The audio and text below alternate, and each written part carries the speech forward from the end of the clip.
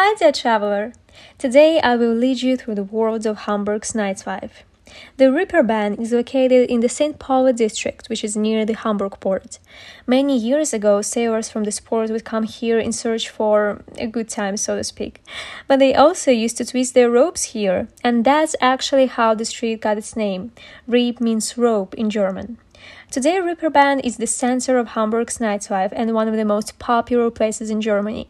Here you can find multiple pubs and cabarets, theaters and sex shops.